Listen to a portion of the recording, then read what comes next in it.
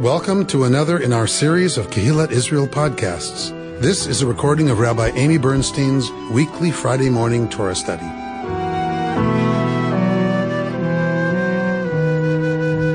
It's good to see you all here. I'm Rabbi Nick Renner, filling in for Rabbi Bernstein. As I mentioned, she is away at the women's retreat this week, so it's my pleasure to be learning a little bit of Torah with you. This week we are in Parashat Mishpatim. Parashat Mishpatim. In the book of Exodus, it is chapter 21.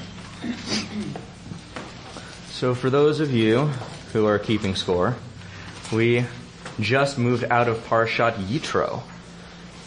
It's an interesting place that we're in. Mishpatim. Does anyone know what Mishpatim means, what that word?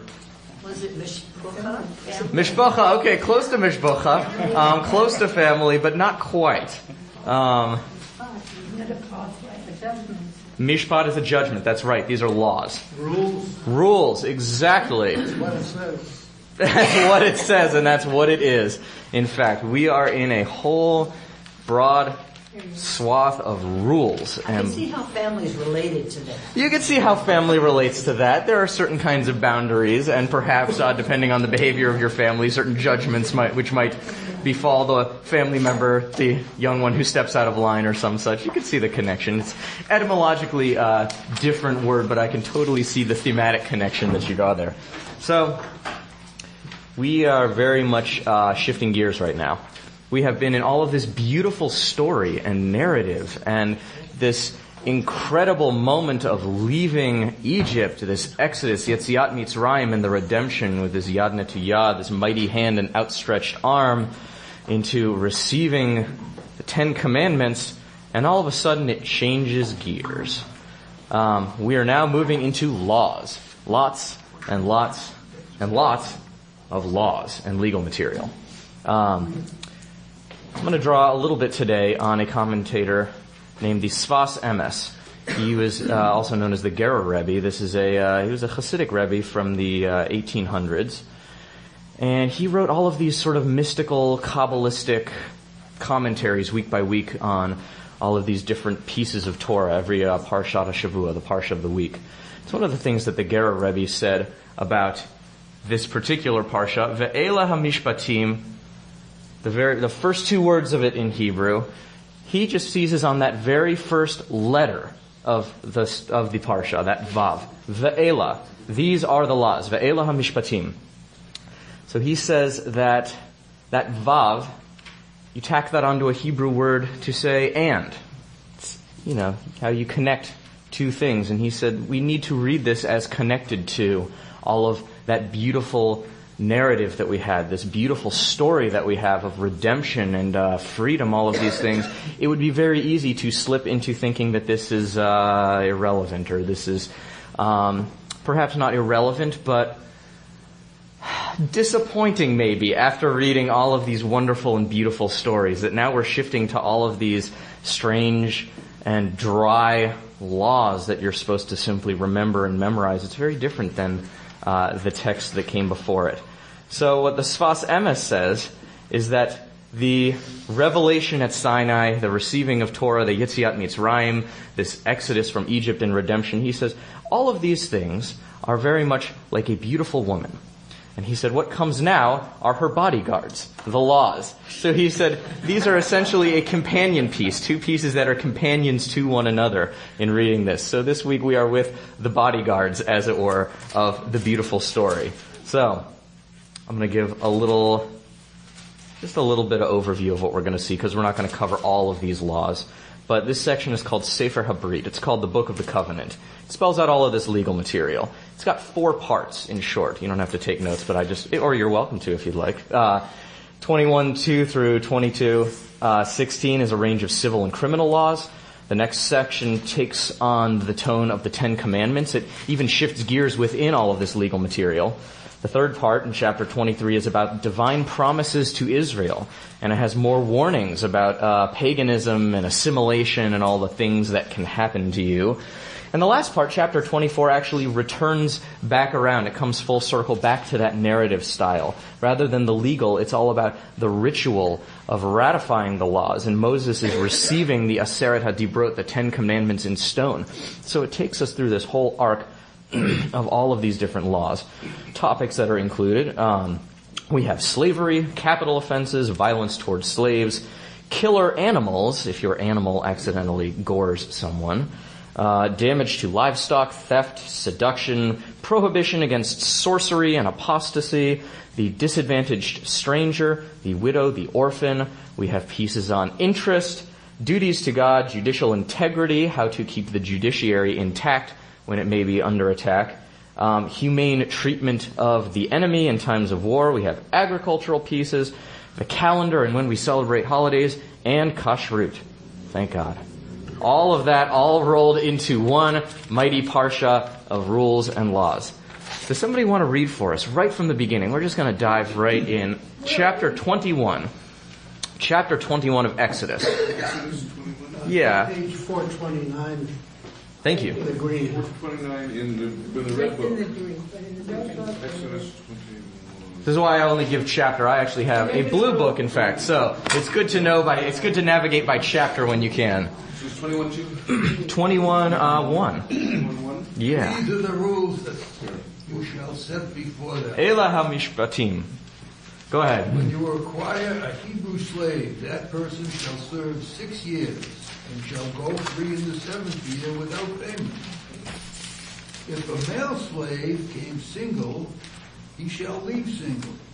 If he had a wife, his wife shall leave with him.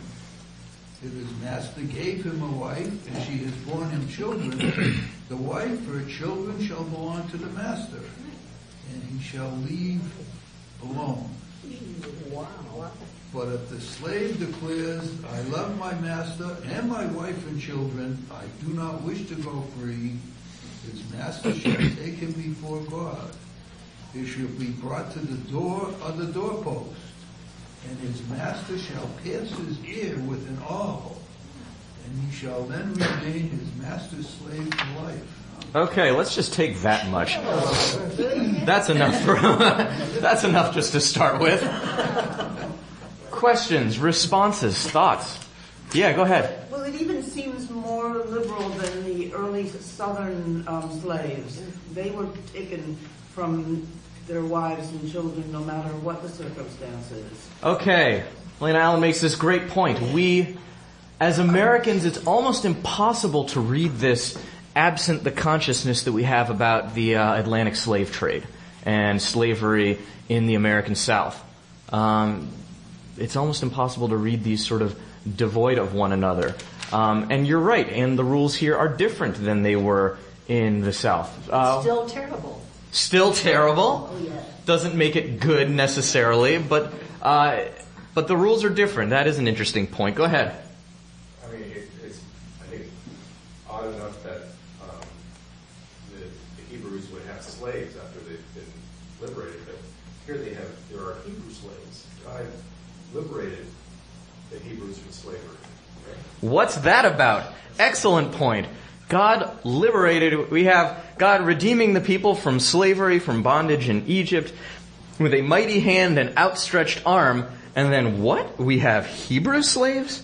What on earth is that all about? Go ahead. He didn't liberate them, so to speak, from poverty. They weren't liberated from poverty. Interesting. And so, I mean, even as recent as, I just remember England in the 1700s and even 1800s, how did they deal with poverty? It was pretty bad. These are Right. indentured slaves. So they have a 7-year slavery period, and then they have a change. okay, very Just good. Like the land gets changed in 7 years too. Okay, so this is an important part and one of these important distinctions with that we could draw from the Atlantic slave trade is that slaves here were not intended to be slaves for life. It was not intended to be your lot in life in a sense. There might be a period of servitude coming out of poverty and out of economic issues, but this was not intended to be your destiny in a permanent sort of way. It wasn't like a caste. Right. It's not like a caste system. It's designed to keep society more fluid than was possible, say, in the Atlantic slave trade. Rabbi Jonathan, yeah, go ahead. This is for Hebrew slaves. I assume, given that Hebrew slaves, there were non-Hebrew slaves. Okay, very good. And it doesn't talk to them. So the rules change, and if we were to fast forward a bunch of chapters, we would see laws for slaves who aren't Hebrews are different, because oftentimes, how would one come into having slaves that were not of your own people? War. So the rules around slavery for other peoples are going to connect to the rules around warfare, almost necessarily. I want to hang on this point for just a moment. Rabbi Jonathan Sacks, the chief Rabbi Emeritus of Britain, the United Kingdom, people are nodding their heads familiar with this particular luminary, said that slavery might be something that happens to you, but it's not intended to be an existential condition, in his words. He says, really, you could look at it more like debt in that way. And that is something that we are familiar with in our lives oftentimes, though. If you take on loans for education or for a home, for a car or something, debt is something that we're connected to and we're familiar with. It's something you work toward and you pay off, and then you Be'ezrat Hashem, God willing, get out from under it is the whole idea behind it. But it's not supposed to be this existential piece.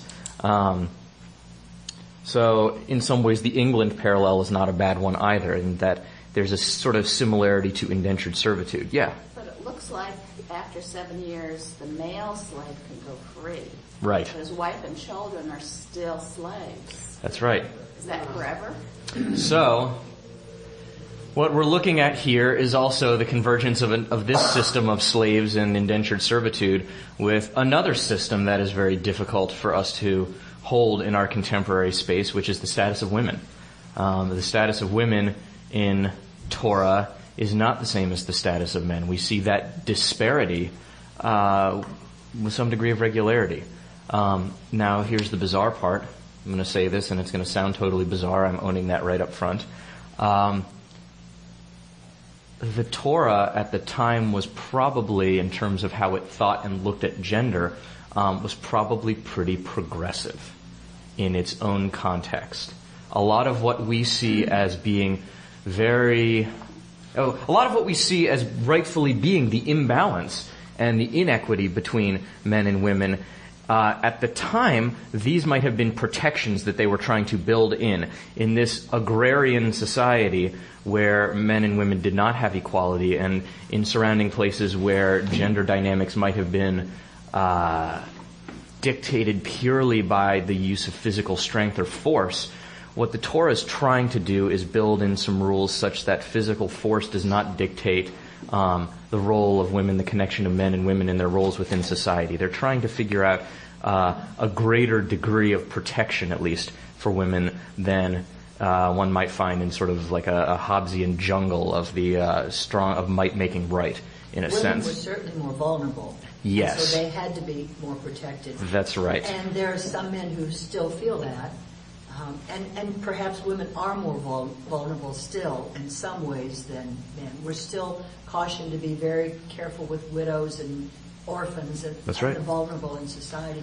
But look at the stories that we've been reading and how powerful the women are in the development of the society. That's right. So women are given power in the stories, but it may not be political or gender power. So the role and the nature of women's power, all of those points are, I think, absolutely spot on. That we see the agency and the initiative of Rebecca. We see Miriam's role in a lot of these pieces. To speak of the gender imbalance is not to diminish the agency and the initiative that women had in shaping Israelite society and the Israelite narrative of who is an Israelite, who is Jewish in that sense. So we absolutely don't want to lose sight of that, even while we hold the imbalances here. And work to improve them. And we work to improve them, and work to improve them in our day too. I don't think we have reached a complete and total parity, equality, in terms of the genders, the sexes in our society today.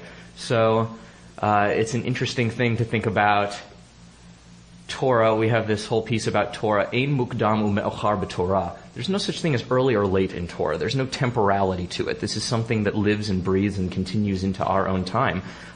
And we find ourselves on a trajectory of sorts. We're not living in an agrarian society where those are the particular needs. We've actually gone through industrialization, and we're beyond that into this information and technology and digital society. So the roles that men and women can have are going to automatically, necessarily be different in society today, and they should be. So while Torah lives and breathes and moves through its cycles, our times change as well, and that's a good thing. Reconstructionist Judaism would tell us that as our Jewish civilization evolves, that's a positive thing. That's something to be celebrated and held with some degree of triumph as a piece. So we've diverged a little bit into this conversation about women's roles within Israelite society. I want to move us back to all of this strange slavery piece. It is particularly jarring to have come right out of slavery in Egypt and then suddenly be back talking about slavery. Thoughts, responses? Go ahead. It doesn't speak to what happens to the children in the Well, they stay with the mom. And I think that that's one of the things that is really interesting, talking about women's power. Well, it doesn't say that much about the power an Israelite woman might have in society. She always has power over her own family. So no matter where the wife goes or the mom goes, her children stay with her, which I thought was interesting. But are the children slaves? The Atlantic slave trade was based on breeding. Right. And that was one of the things that it says here at the bottom. It says, if the master provides a slave wife for one of his slaves, those are the houseborn slaves, which makes sense if you're a master, I guess, not in today's sense, but in this sense. If a master provides a slave, whatever comes from that slave belongs to the master.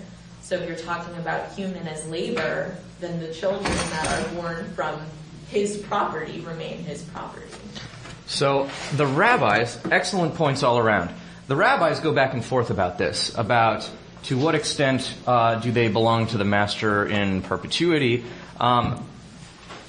There's a rabbinic interpretation, however, that, we have this Jubilee year after 7 cycles of 7, that's supposed to be a reset button of everything. A lot of the rabbis see that as the end point of this, that again, to return to what Jonathan Sachs says, it's not an existential condition, that there are these built-in reset moments in society. So the rabbis come down on this idea that the Jubilee would reset all of these. So even if someone was born into this, there is still the out.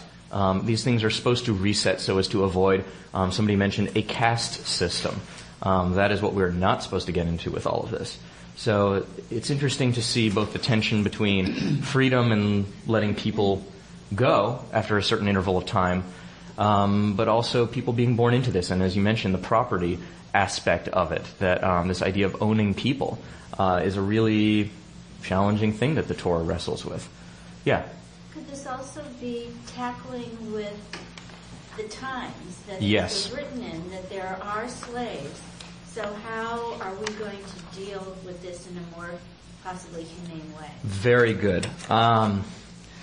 So the Torah, there are some pieces of it that you can make the argument it's utopian in nature. It's arguing for this greater, wonderful, ideal place. And there's a lot of Torah and a lot of Tanakh, a lot of Hebrew Bible that's dealing not in what they would hope the world would ideally be, but dealing with the reality of the world that is. And we do know historically that slavery was endemic in the ancient Near East, all over the Mediterranean basin, that this was a big piece of the human condition.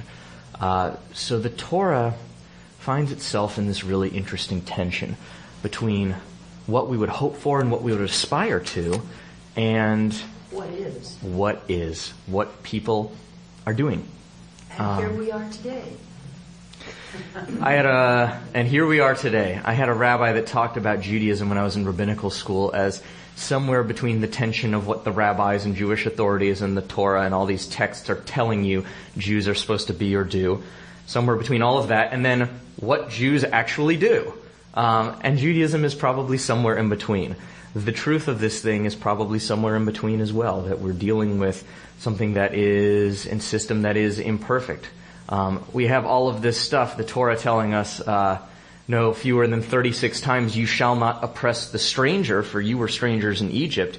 I'll put it like this. I don't think the Torah is telling us that because it's something that we already know and have internalized and it's easy for us. It doesn't have to keep repeating it to an audience that already gets that and understands it viscerally and has already taken that in. You could say it once. Fine, we understand, we get it. Do not oppress the stranger. You have to say it a lot of times if it's an issue.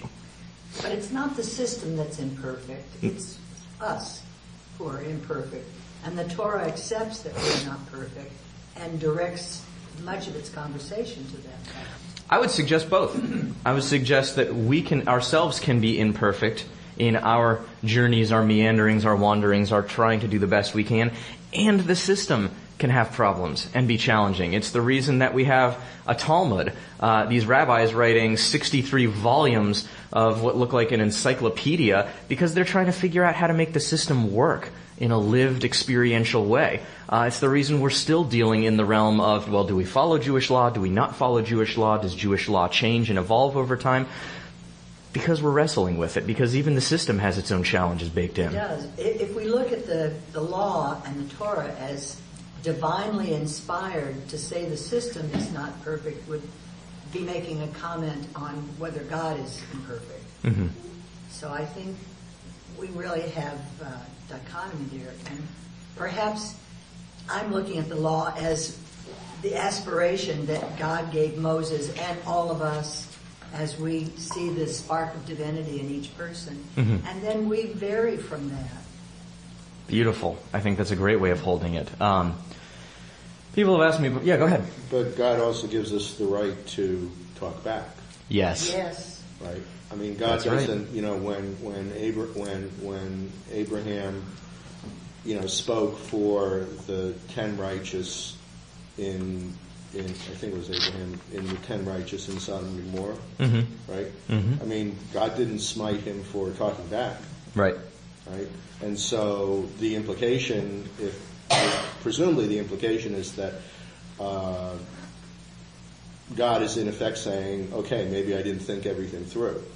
Okay. So that's a great and fascinating direction to go in, the fact that we do have this choice and we can get it wrong, and we are people who sometimes even Yisrael, the one who wrestles with God in that sense. There's this great midrash that the rabbis tell. They're talking about prayer. Basically, this is in the Talmud very early on. They're in the business of inventing prayer because their whole sacrificial system has been wiped out. The temple's been destroyed. So they need to invent a relationship with God. They're talking about prayer. They're coming up with this for the first time. Rather than sacrifices, we're going to say words of devotion, and that's how we're going to have a relationship to God. So they're innovating prayer. And of course, the rabbis, they see us as being B'Tselem Elohim, being made in the image of God. And so they ask this question, well, what does God pray for? If we're praying, therefore God must be praying. And they say that God prays that God's mercy outweighs God's justice. And that if God is praying this, then that means God can have second thoughts or go around. This is just a rabbinic Talmudic take on this same question you ask about perfection and free will and all of these things. That even the rabbis wrestle with that, and they've been grappling with this for upwards of 2,000 years. That God's mercy would outweigh God's justice. I think it's sort of a beautiful thing to think about when we consider our own free will and our own ability to choose. We still say to our children, use your words. Use your words. Beautiful. A beautiful thing when we think about prayer, in fact, and that kind of relationship we have. The direction you go in asking about the free will of people, I actually have a note here that I pulled aside from the Kotzker Rebbe, another Hasidic Rebbe, who talks about how there are lots and lots of angels, seraphim and holy beings and all these different categories of holy angels and things that are all holy and they all do the right thing and they're all perfect and everything is good and wonderful and, well, for me to embellish on the Kotzker Rebbe, he didn't say this, I'll say it, terribly boring. With all of this infinite holiness where everything is just right. What's really fascinating to God are people, and people making the choice to do the right thing. This is what's fascinating to him with all of these laws, and that's where the Kotzker Rebbe finds real holiness in choice. That here are all of these laws, we have to figure out how we're going to navigate them and negotiate them.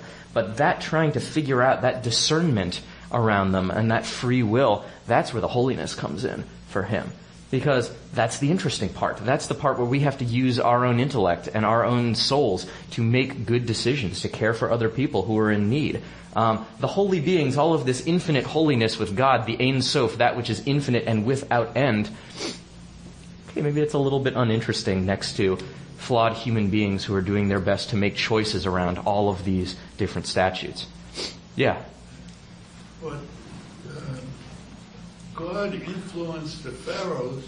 Strengthened the pharaohs' will to not pay attention to the Israelites who wanted to leave, and kept giving plagues.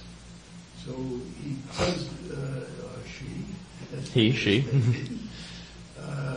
does influence individual choice. Yes. Yes. We find ourselves at such an interesting tension all through Yetziat Mitzrayim between the people needing to take that first step. Think about Nachshon at the edge of the sea, waiting for the waters to part. This is Midrash. This is rabbinic material. This isn't in Torah, but I imagine some of you have heard this story, that the sea is supposed to split, but it hasn't split yet.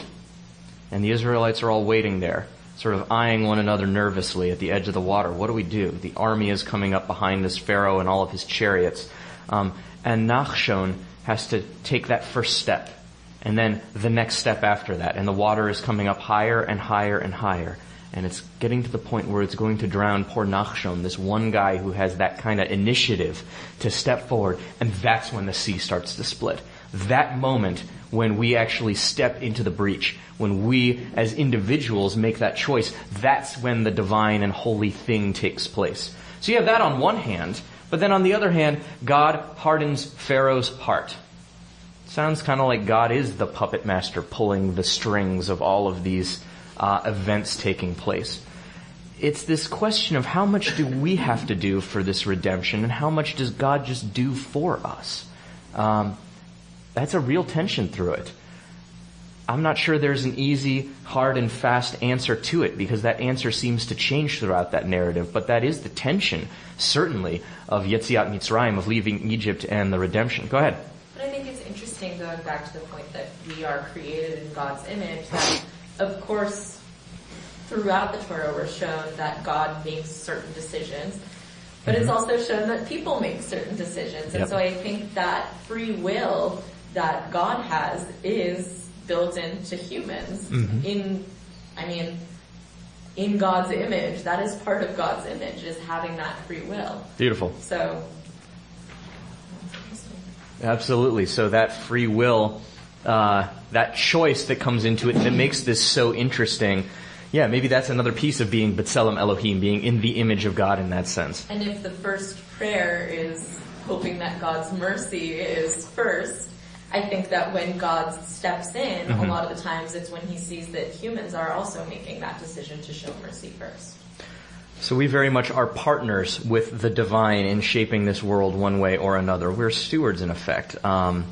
It's not totally on God, but it's also not totally on us. It is part of that tension, but being made B'Tselem Elohim in this reflection, the image of the divine, is exercising that choice, is exercising discernment. It's exercising free will and doing what is right, in a sense. This is sort of what comes to mind in thinking about this. If you ever read Sefer Shoftim, in the Tanakh, the book of Judges. We don't tend to read it in this place because we have our Torah classes which work on that lectionary cycle going through Torah. We hit Dvarim, we hit Deuteronomy, and we go back to the beginning again. We just go back to Genesis. So we don't often, unless you're taking a class specifically on this, and in the coming years I'm thinking I'm going to teach this, we don't necessarily see what happens after the Israelites then cross into the land. We start back over again. Sefer Shoftim, Judges, as it's often called in English, is a really dark book. It's probably the most horrific material you'll find in the Hebrew Bible. And so I've had this conversation with people before, with the violence of the book of Judges. How does that fit into the Bible being this holy and beautiful thing? Well, it goes back to free will. People can make the decision to do terrible things. And we see people make the decision to do terrible things. And that's a piece of being human. I would say that the Bible in that sense is not necessarily always what we aspire to as the most beautiful, upright, holy, lovely thing. It reflects that span of what being human is. It reflects the exalted, the beautiful, our aspirational pieces. And it reflects, not that. So all of it gets contained in that. It's a little bit of a tangent, but I think it speaks to that free will piece that we're talking about here, that really is what the Bible is all about, is about the kinds of choice that we make and the kinds of decisions we make and how we live within these systems and the flaws of them, so to speak. And it is interesting, too, that even though these are legal documents, so to speak, the free will is still built into it. It says, if the slave decides, if the master decides. So it's interesting that even within the legal, what should be a hard and fast rule, our human will is still built in. Very good. First and foremost, you're allowed to do all of this stuff, but it comes down to a choice. You have to decide one way or the other. You make decisions in and around yourself and your family. That part is not too hard to decide. My wife and I made the decision to leave Philadelphia, to come to the West Coast, to uproot from everything that we had there. And I appreciate it. It's good to be here with all of you as well. But that was a decision we made. That came through some kind of act of discernment to uproot and relocate and do something differently. We see that same material here, that these families, they have the will to decide. They have the wherewithal to make. They had to cross the desert too. They had to cross the great expanse. Well, I did too, yeah. Less desert. It's a little dry in parts of, Arizona and New Mexico, notwithstanding. But, but it comes back to that decision and how it is that we constitute ourselves and our families, what decisions we make in and around debt and economic factors and the like. The slavery piece is kind of hard to imagine. I don't own slaves. Chas v'chalila, I don't think anyone in this room owns slaves either. But these decisions that we make in and around our families and where we might choose to go, what we might take on in terms of the economic piece of it, that part's not too hard to imagine. What kinds of debt we might take on, what kinds of decisions we would make along those lines. That conversation certainly reverberates in this time today. And to take another, severe, sharp turn, I understand from, I'm trying to remember whether there's Amnesty International. I understand that there are more slaves today than there were in the ancient world, numerically. As shocking as that sounds. Exactly, there are more people. And human trafficking is a profound and terrible problem that society still wrestles with. Even in this country. Even in this country. In this city, right. In this city, in this community. I am sure that this kind of trafficking takes place. Our discourse in and around refugees and immigrants in particular, creating that kind of fear around that only creates greater vulnerability as well, and it creates opportunities to exploit those who are vulnerable to certain kinds of trafficking as well.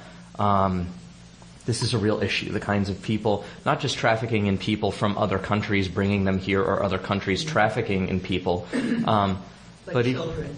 The Museum of Tolerance had a speaker a couple of years ago on human trafficking in Los Angeles and how big it is, what a huge problem it is in Los Angeles. California has one of the highest rates in the U.S. Yes, that doesn't surprise me at all. So, here, did you want to share with the group? Go ahead. Children and women. When this president talks about, he talks about bad dudes, but he doesn't talk about children. He doesn't talk about women. He doesn't talk about people, just quote unquote bad dudes. So, what's amazing about this material that we have in Torah and Mishpatim, in contrast to our political rhetoric about bad dudes and bad hombres and the terrorists and whatever, we do in Mishpatim get women and children and families that get broken up.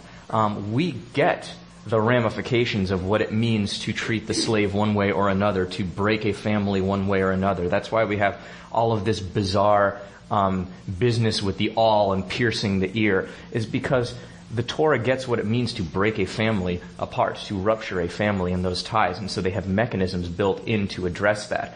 We aren't getting that in our political discourse, in our civil discourse by and large. We aren't getting what it means to rupture families, what it means to do this to children and people. Even though it exists, we're not getting it.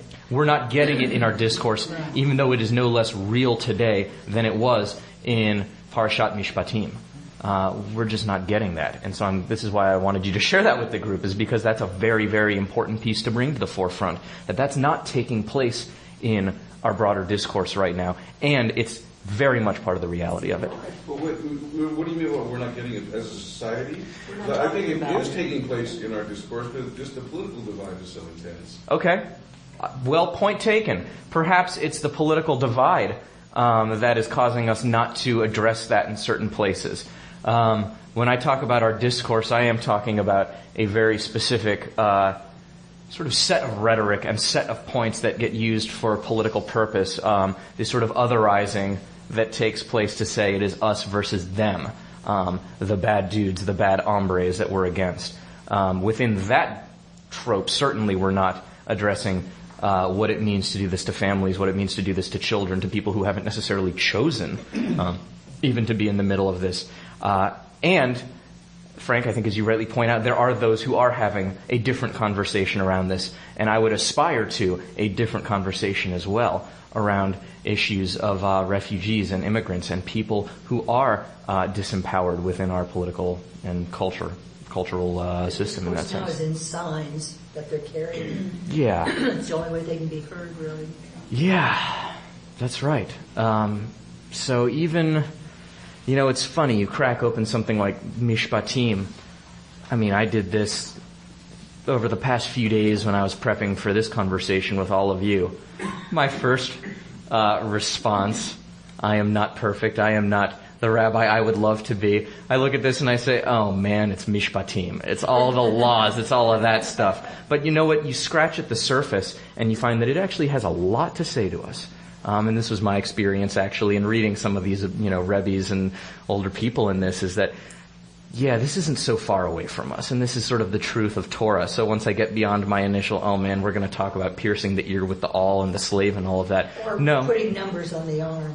That was the same thing. Or putting numbers on the arm. Rabbi, do you think Yes. Mishpatim is a problem? Wait till we get to Leviticus. If we think Mishpatim is challenging, wait till Leviticus. Well, I'll tell you what I say to every bar and bat mitzvah who has one of these Torah portions. I say in many ways, yes, these are not the beautiful cut and dry narratives that are fun to read about Noah and his ark and all of these, but I actually like these Torah portions better. They're harder. That's more pull. There's more pull, there's more tension, and when you scratch at the surface of them, you begin to see what it meant, what it was experientially like to be an ancient Israelite. And you begin to see the ways in which the ancient Israelites actually, in spite of their agrarian society and their sacrifices and all these things, are not that different from us in that way. They're holding the same tensions of family, of values, of all of these pieces that we hold, the economics of the thing and all of that. It may not be so far away from us. Now, then you pivot from all of this, seeing, that it may be similar to us, and then this question is, well, what do you do with this? How is this actually applicable or relevant or meaningful in our lives? I want to go back to that question now of why on earth, if we have just left Egypt and just left slavery, why would you then tack a whole bunch of laws about slaves on right after that part in the narrative? Why are we going from our own slavery to, oh yeah, and by the way, when you have your Hebrew slaves that you keep, how does that make sense? How do we slice that? Well, every Passover we still say, and remember that you were slaves in Egypt. We are still slaves. Okay. To different things. Maybe Okay. not to a master who pierces our ears. We do that ourselves now anyway. But it's to relate to all. Very good. We are slaves. So that's very much one of them. I think that, Yeah, go ahead. I remember in one of these sessions that there was a discussion about how every moral edict has a pragmatic basis to it. Mm-hmm. You know, and this thing about freeing the slaves every 7th year, maybe that was the pragmatism was that the Israelites were free as a result of the slave revolt. Mm. And so the idea of becoming being a good master versus a bad master is that, if you don't treat your slaves well, they're going to revolt. So, there's a limit to what you can do before the people will rise up against you. Okay, good. Yeah, go ahead, Richard. I think that there's a recognition that there's a limit to what can actually take place in the world. As you pointed out, slavery, the institution of slavery was just a fact of life throughout the Middle East, throughout the Near East, throughout the Mediterranean basin. And so and today. and today. But the issue at that time was, it's sort of what the Egyptians were doing to the Israelites was essentially taking absolutely everything away from them. Mm-hmm. They had no efficacy, they had no autonomy, they had absolutely no rights whatsoever. Mm-hmm. And I think that, and here we are, we've just crossed over, and here we are talking about what are the rules for slaves. Mm-hmm. We don't say there shall be no slavery, because the people of that time could not conceive of a world without slavery, right? But if you're going to have slaves, you have to treat them appropriately. You have to treat them reasonably well. Mm-hmm. You can't tear families apart. You can't just beat your slaves on a whim, and you have to free them every 7 years, and get new slaves or whatever. But so there's a tension between, and this goes back to what we were also talking about earlier. There's a tension between sort of an ideal world where there's no need for slavery, which at this point nobody can imagine. Right. But given that we can't get there, at least let's treat the slaves that we have properly. Great. I think that tension between the world that we live in and the world we would like to see, we see this written all across this. I also think building off of that, language progresses obviously and changes, but a society's perception of things that it already has can only change so much, and the language can only change as much as our current perception allows. So I think it's interesting that they might have just not had the word for what they meant. The first line is, these aren't the slaves that were the slaves to the pharaohs. These are different slaves. They only served for 7 years. Mm-hmm. So it's interesting that up front they say these are different slaves. They just don't have the language to say it's a different thing. It's not what we were talking about. And the fact that we are using the word slave, that's tinged by over 300 years of history in our country as to what slavery means in our country, not what slavery meant 3,000 years ago. So I'll tell you that one thing that's pretty weird, if you are in Israel and you speak Hebrew, to see signs up advertising, asking for foreign laborers, guess what the word is in Hebrew? These avadim, I saw a notice looking for avadim zarim, these foreign laborers, as it were. That slave word is the same, the one who works in that sense. I saw a hand over here. Did you want to? I think what I find confusing is that if I was a slave, I wouldn't feel so good. And even if I knew that I was going to not be a slave in 7 years, I still wouldn't feel so terrific about being a slave. Mm-hmm. So I don't. It's not positive necessarily. It doesn't leave you with a sunny, feel-good kind of... No, because I'm still a slave. And if I've been a slave when I'm freed in 7 years, I might not even know how to take care of myself because I haven't been taught how to not be a slave. Okay, very good. It's a different kind of slaves. The slaves in Egypt were supposedly builders. Mm-hmm. The slaves that they're talking about here are workers, farm workers. They're agrarians. Laborers. And perhaps the 7 years relates to leaving the land fallow for a year. Mm-hmm. Because he said on the 7th year you won't be paid. So it's got something to do with the change in the cultural dynamic of the time.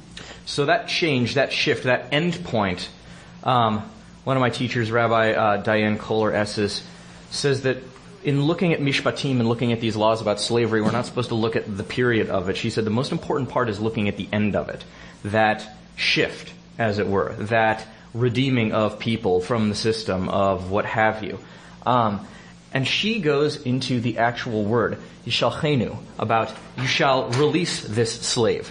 Turns out that's the exact same word that Moses says to Pharaoh when he says, let my people go. Shalach et ami. That shalach word is about releasing, letting go, sending away. And so she says that when we have this commandment, we're both telling Pharaoh to let the people go, and we see God then deliver the people with this yad netiyah, the mighty hand and outstretched arm. When we see that word then applied to us, it takes it to this next level. We're not supposed to just see ourselves B'Tselem Elohim. We are supposed to act B'Tselem Elohim. That we are supposed to be the ones that cause freedom, that send the other person away from bondage, from slavery, from that kind of oppression. We're supposed to not just see ourselves as in the image of God, but we're supposed to model our actions in that way. So she said that the reason this comes right after it is that we know how it ends. We know how Yetziat Mitzrayim, the story of the Exodus from Egypt, ends. It ends in the redemption of the people. It ends in freedom. So if you're going to look at slavery in the world you inhabit as a breathing, living institution, you need to pay attention to how it ends. You need to look at what God did, and you need to model your own actions with your own laborers, workers, those who are indentured or indebted to you, those who are enslaved to you. You need to act B'Tselem Elohim in the world in this sense. That's what the real message of this is. This is what Rabbi Kohler-Esses suggests, is that it's all about the way in which we release the other and we let them go, the way in which we act to create more freedom in this world. The slave part and the rules about it, that's just sort of, she says, the preamble leading us up to the real holy part, which is that act of shalach, yishalchenu, that releasing, that letting go, that we're supposed to emulate God in that sense. Other thoughts? Yeah, I'm stuck on the children. Yeah. Who they're born slaves, and so do they get a chance to leave slavery, or are they going to be? That's a rabbinic debate. They're not sure. The text, because this is the great thing. There are places in Torah that aren't totally clear, and the rabbis take that as an invitation just to go nuts.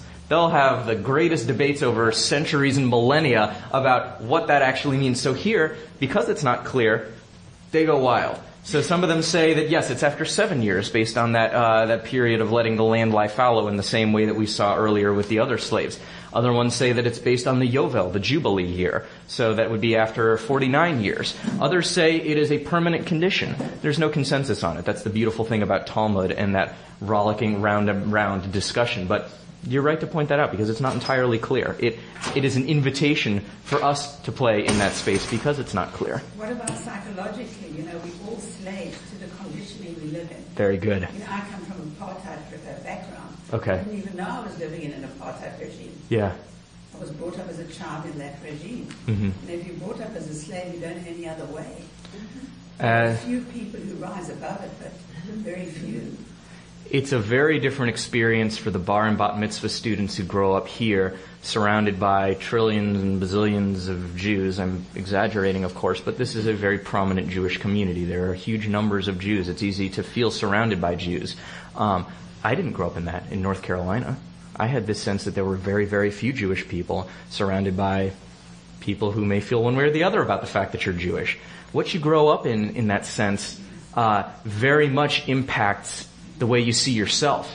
You can absolutely be in a place of a psychological or an emotional slavery of your own. You can be locked into a certain situation by virtue of the way in which you grow up or you see yourself. Slavery does not have to be, indebtedness does not have to be a physical condition. I think you're absolutely right to point that out. Marriages that are experienced as slavery. Yes, there are abusive relationships. I think about those kinds of questions that come up. It's very easy for somebody on the outside of an abusive relationship to say, well, why didn't you just leave him earlier? You know? And it's never that simple. It's never that simple. So there are all kinds of servitude, of slavery, of bondage, of oppression, in fact, that we can find ourselves in, that aren't just something you can see because you have pierced the ear with an awl. There are all manner of oppression that we can live with. Some of them don't leave those outward marks in that sense. It's absolutely true. Yeah. Talk about looking to the end of the story. If we knew that whatever negative experience we're having that makes us feel enslaved is going to end in 7 years, we're going to have a slightly different view. And the person who is the bonder, the one who is the slave owner, if he knows his slaves are going to be free in 7 years, is going to treat them a different way.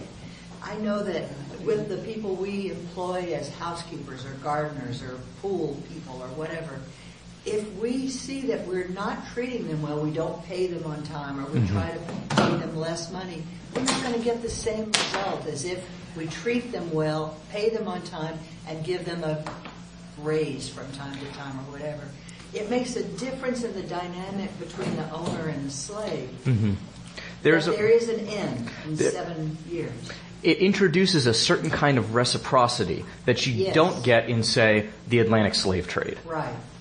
It's a very different dynamic in that sense. If you know that these people are going to be free and going to be equal to you in society in just a few years, it changes that. You can't recognize the difference, except with the ear piercing, in a Jewish slave as you could with the black people brought into this country in slavery. They were so identifiable. That's right. The dealing in sort of, the racial phenotypes that were attached to the Atlantic slave trade, that's a way different dynamic than what we have here with this system of Hebrew slaves. The Hebrews, they're still you on a level. You have to view them as you on a certain level. And again, we could get into a totally different discussion about the rules of warfare and about the other in that sense, because that does get trickier. But in dealing with these slaves in this system that we're looking at here, they're you. You're not able to otherize them and put them down and put them out of sight and out of mind.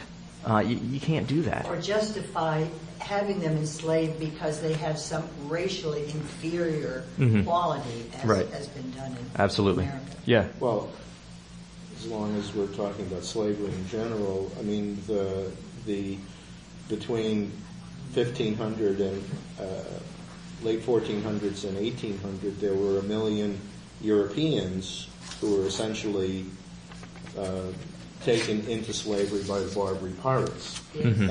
But I don't think there's any evidence that was done on any sort of a racial basis. Simply, they were just the Barbary pirates were opportunistic, and they just grabbed whoever they could grab because they could grab it. The Romans are another good example of that. That was a huge empire that grew in every direction. And that was cool. They would just enslave whoever it was they were steamrolling over as a military force. So they're another example of that. So the way in which race, it's not always an issue. Right. It is in some circumstances. It certainly was in the American experience. The British targeted the blacks in Africa. Right. And the one interesting thing about it is that the black people wore this very thick bone in their ears. They pierce their ears to this day. You'll see a lot of piercing of the ear in a particular way mentioned here. Interesting. It's amazing how things continue in strange ways. Now it's a fashion. Yeah, interesting. So okay. One more, and then we'll draw to a close. Oh, okay. I wanted to go to the next sentence. A lovely idea. Well, it has to do again with the nature of slavery. When a parent sells a daughter as a slave, she shall not go free as other slaves. But one of the points is it's a way out of poverty. You sell your kid, and in Thailand, when I was there many years ago, it wasn't slavery, but the parents would send their daughters to the whorehouses to work, and they would send money back to the parents. And it wasn't slavery, it was a job. Well, it was slavery. Yeah. Well, it is, depending how you define slavery. But that's, the point here is that if you could sell your kid, now I don't know if you could sell males, but you could sell your daughter, you could maybe get out of poverty and get a better life for yourself. So I'll just continue very briefly in this, just to where it goes. If the daughter proves displeasing to the master who designated her for himself, he has to let her go free. Because again, we're dealing in this space in which virginity was a commodity in the ancient Near East. Again, it's not something that we necessarily uplift or celebrate, but they're trying to build in protections for somebody who would have then been seen as having compromised status within the system. So it says you can't then just resell this person. This person goes free because you took them for yourself. If you didn't hold on to them and keep them as did your family, essentially, they have to be free. And so again, it's building in more protections. I'm going to jump all the way to 22:30 to just for the last word here. Chapter 22, verse 30 says, "You shall be holy people to me. You must not eat flesh torn by wild beasts in the field. You shall cast it to dogs." We get this whole piece about kashrut that's totally seems different than the slavery. I'm not going to get into the kashrut here, but I am going to end with this piece. "You shall be holy people to me." The Sfas Emes, I told you we were going to come back to Sfas Emes. Again, this mystical Hasidic Rebbe, he says that actually is the linchpin of this entire parsha.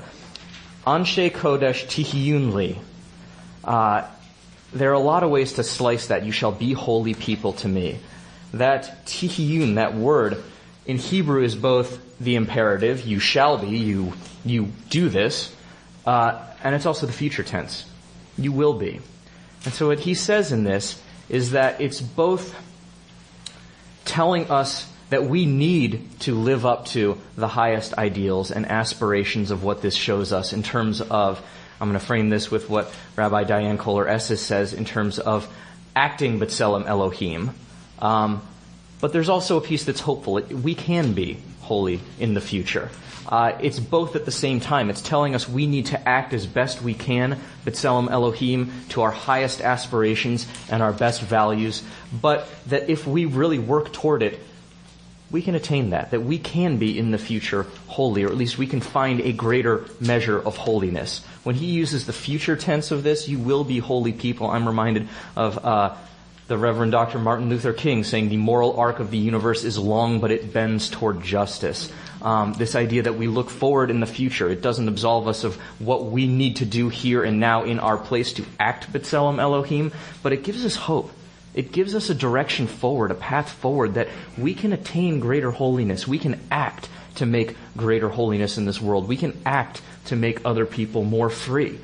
We can act to redeem others from oppression, whether that oppression is physical, whether that's emotional, whether that's financial, whether that is a group of people who are oppressed within society. We can change that discourse around the other being bad people. We can talk about what this means to families and to children in our political discourse. We can shift the needle, sort of like what Frank was saying. We don't have to buy into a discourse of the other being bad hombres and bad dudes. We actually have the ability to tilt the needle ourselves. And if we continue to act B'Tselem Elohim, the Sfas Emes tells us, we can attain a certain kind of holiness. We can move toward that in our own journeys, in our own lives. So it's both a commandment, but it's a piece that gives hope. It's an aspiration. It shows us that there is, in fact, even when things look dark, or there may be a particular scarcity of freedom, or there may be much oppression that we see around us, that we can act to tilt the needle just a little bit. So I will take that myself going into this week from the Sfas Emes. And with that, I will say Shabbat Shalom. You've been listening to Rabbi Amy Bernstein's Friday morning Torah study from Kehillat Israel in Pacific Palisades, California. For more information, go to our website, www.ourki.org.